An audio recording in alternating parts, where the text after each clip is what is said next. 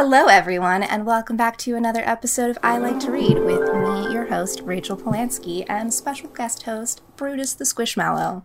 A little backstory on Brutus. You may just be like, oh, this is a cute Squishmallow, and if you're an actual Squishmallow fan, you may recognize the template. The outside is Jason the Donkey, but actually a fun fact, this is a special edition Knott's Berry Farm 100th anniversary Squishmallow known as Brutus the Donkey. Have I been to Knott's Berry Farm? No. Did I think about going? Yes. Did I really want to go about a month ago?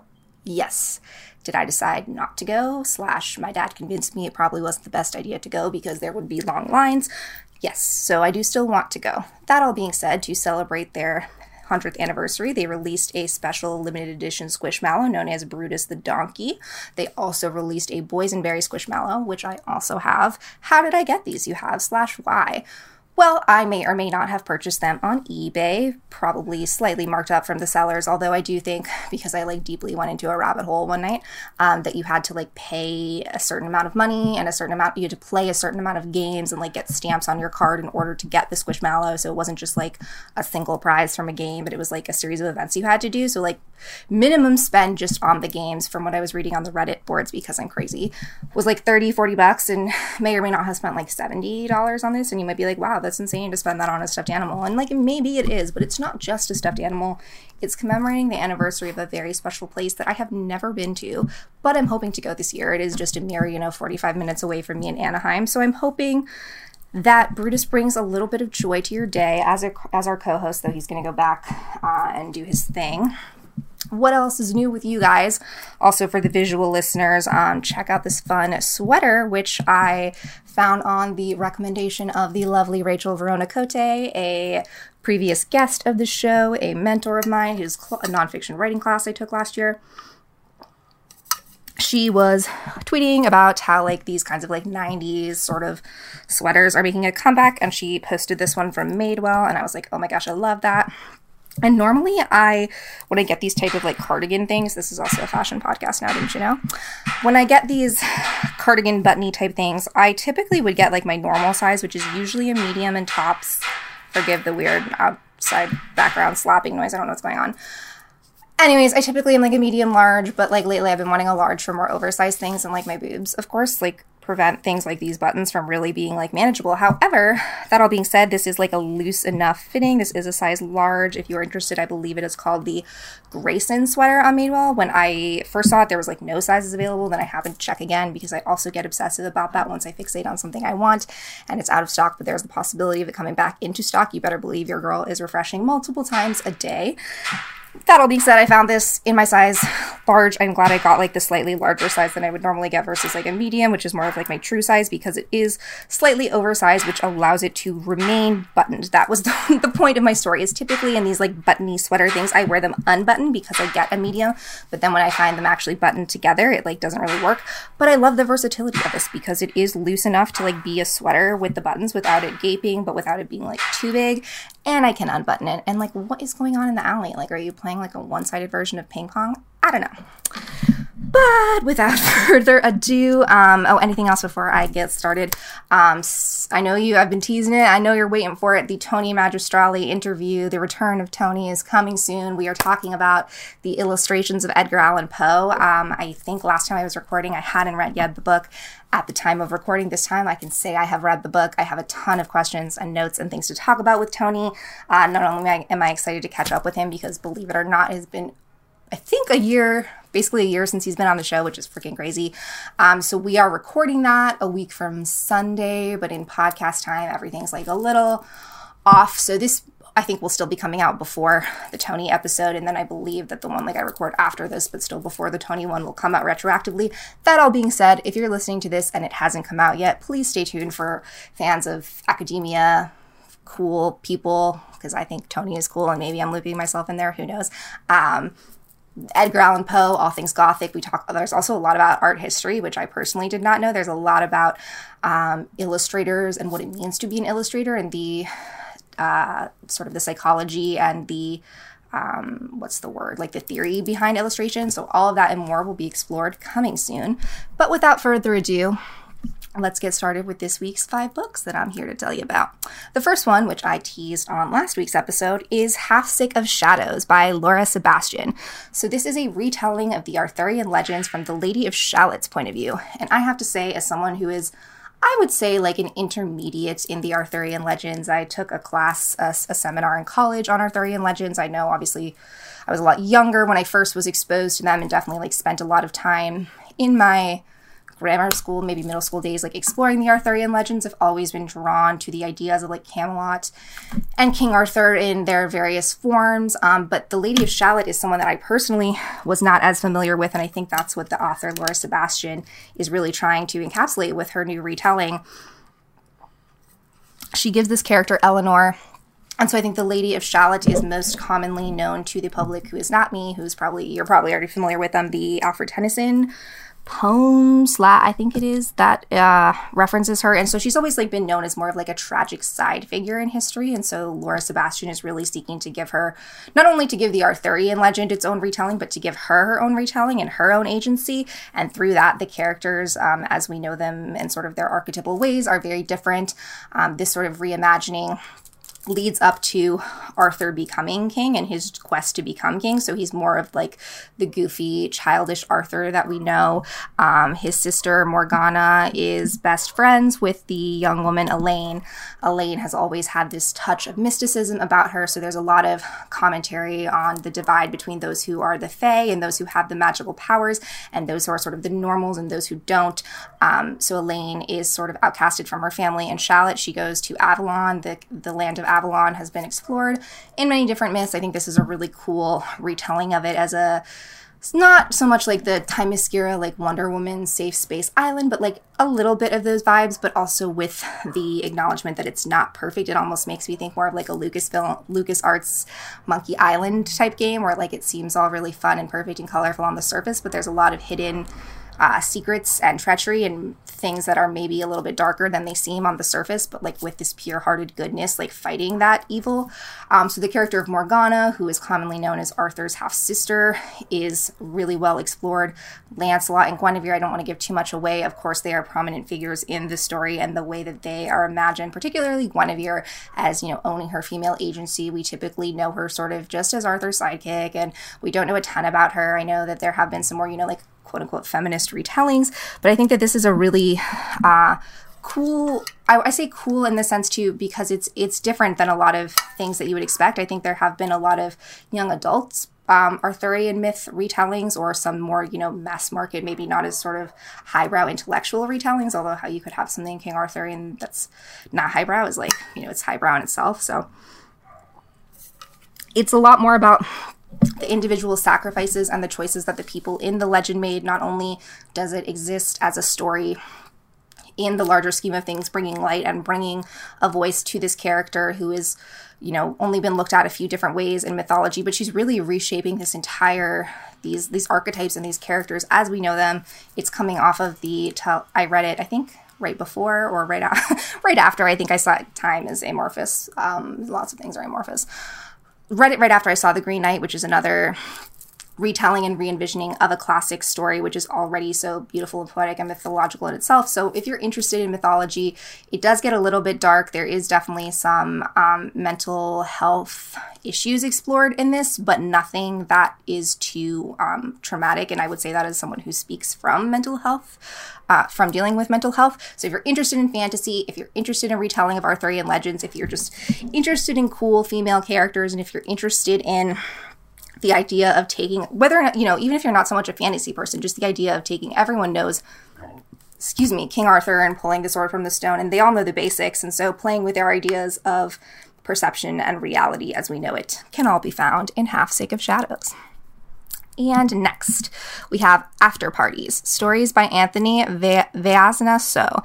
And this one is particularly sad to talk about because the author actually just passed away a couple of months, I believe, if not sooner, before this book was published. I had a hold on this book at the library before he even passed away. I don't think I was even really aware that he passed away until I read this article on Vulture / the New Yorker, and it was about his tragic death, which I think as a as of right now is just sort of like an accidental overdose, but he was poised, to be this literary genius. Anthony has an incredible way with words. He has an incredible way of looking at the world, which is so evident in this story, and it really just shows like a writer who had such promise. Of course, it's sad and tragic when someone dies young, accidentally, no matter what, but just knowing that he didn't even, it's sort of like when I think Jonathan Larson, the creator of Rent, passed away like right before the show came out on Broadway, and so it's sort of like you were, he's clearly been put so much blood, sweat, and tears into this. This was not just a collection of short stories, but also sort of his first foray into like having an actual book out into the world. A lot of these stories have been previously published in other places. He does have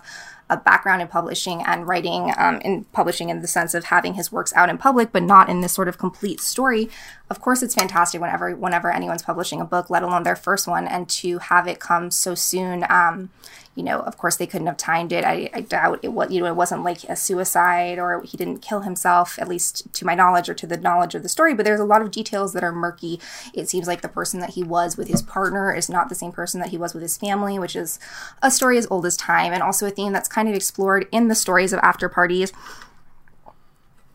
So Anthony is the child of Cambodian immigrants. So all the characters in this collection of stories are in one way or another Cambodian American, and the way that their identity is perceived and different cultural norms are just explored with a dark humor and just with a sardonic wit that, especially from someone who is not even 30, is just so, he's clearly seen a lot and been through a lot. I really recommend checking out that article even before, after you've read that, just so you can really get to know more about Anthony and his life. I think reading that before I read this story, now you know that he is no longer with us, but also knowing more about his rich past and just his hopes and future and dreams and the other connections that tethered him to this world that are still living on, and celebrating this collection of stories is really beautiful. The opening short story was called Chuck's Donuts, and that is sort of plays with our idea of what like a tiny little thriller in our perception that exists in this donut shop. There's two teenage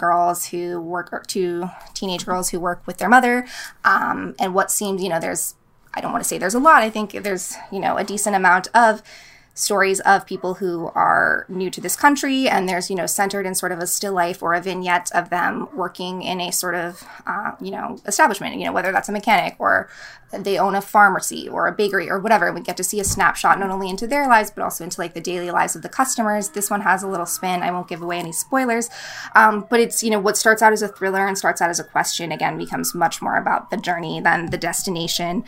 There's just a lot of insight into what it means to be queer as well. Vaisana himself was out and gay and leaves behind a partner. I can't even imagine the tragedy of that. I keep talking about the tragedy, and I'm sure, I don't know Anthony personally, whether or not he had been alive at the time of publishing, but I know that the best way to honor his life and his legacy would be to pick up this collection of short stories. It also reads really, really quickly. It's under 300 pages. Each story itself, again, is this contained little universe, and the way that he's able to squeeze in all these nuances and little cultural droplets is just, really fantastic. So this is a great one for the short story lovers, for those who enjoy a really rich world captured in just a few pages, and for those who want to explore the queer Cambodian communities and, don't necessarily want to read another book about cisgendered white men. This one's for you. Speaking of cisgendered white men, there are a few in this book, but I'm going to, they're at least, it makes more sense in the context of this book, because our next book is called We Are the Brennans by Tracy Lang. So yes, this deals with some people who are immigrants, but also these are Irish Catholic Americans. They have lived in America for quite a while.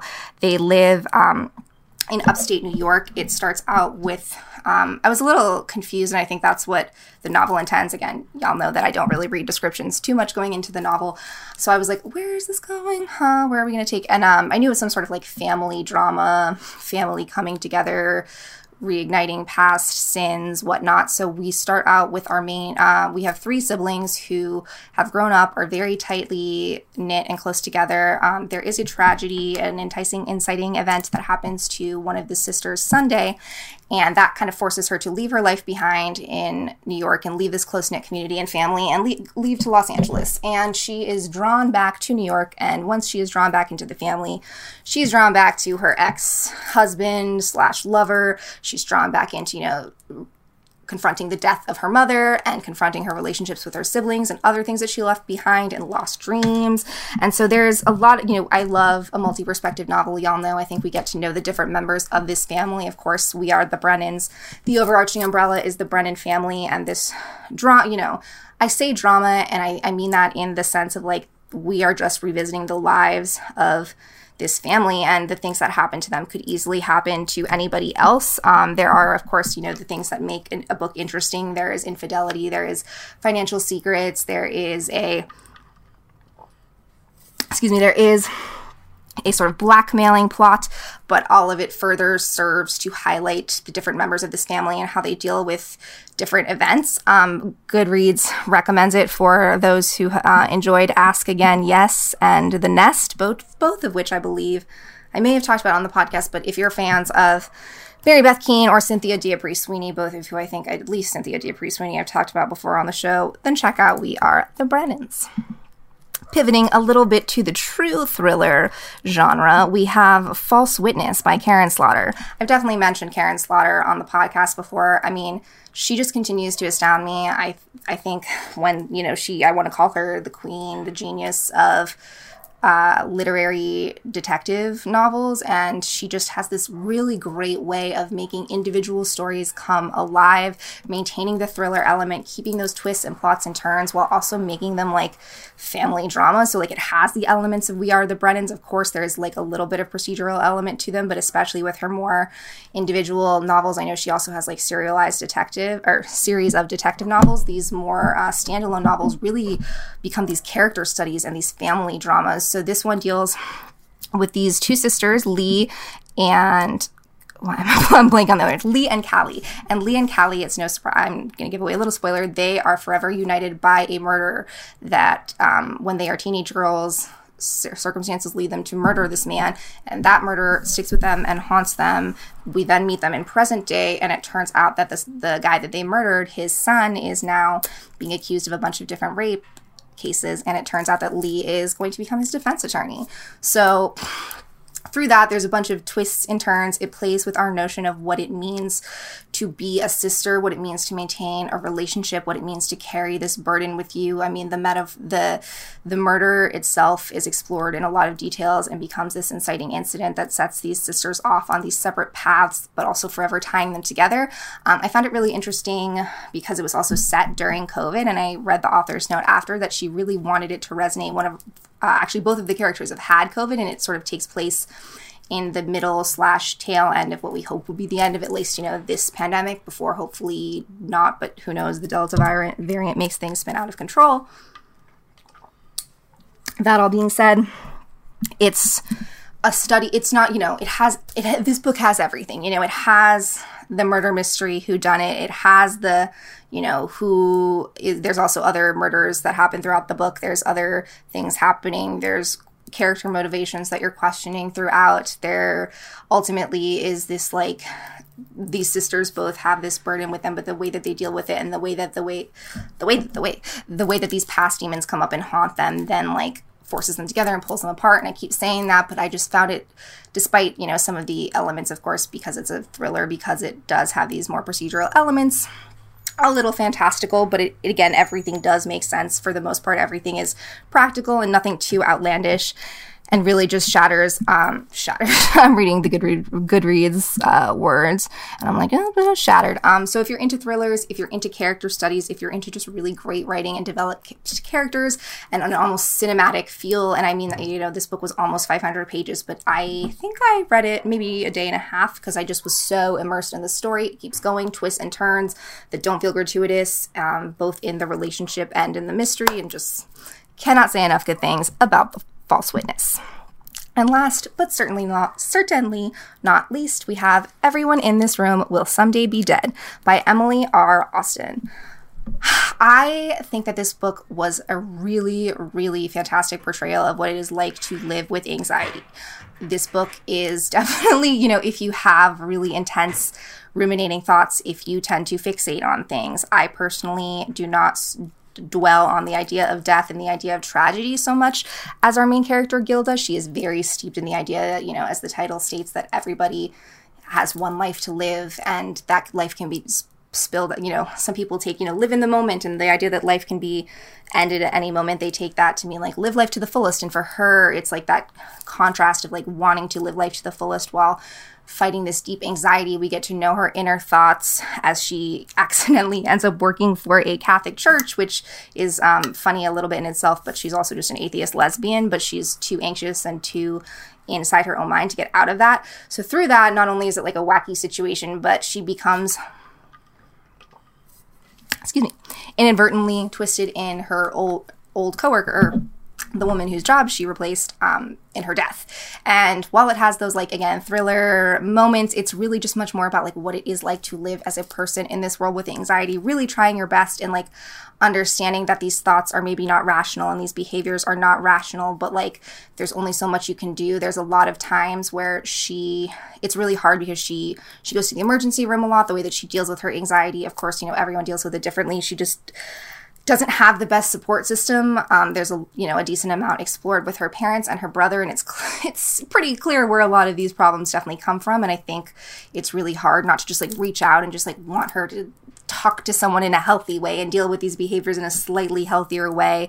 But I think it's really broken and fractured, but ultimately uplifting in a weird way. And again, just another really quick, poignant read for anybody who feels like taking a trip into somebody else's mind. And it also made me feel a little bit better about my anxiety. I was like, well, at least I don't think about death that much. So that being said, with you and all your anxieties and your alibis and your other A words that I tried to think of a title, I hope you have a wonderful week. Follow me on all the social media platforms. Leave me a 5-star review on iTunes. Leave me a text review if you can, like an actual written review. I would love you forever. Let me know what you're reading, and until next time, stay reading. Bye.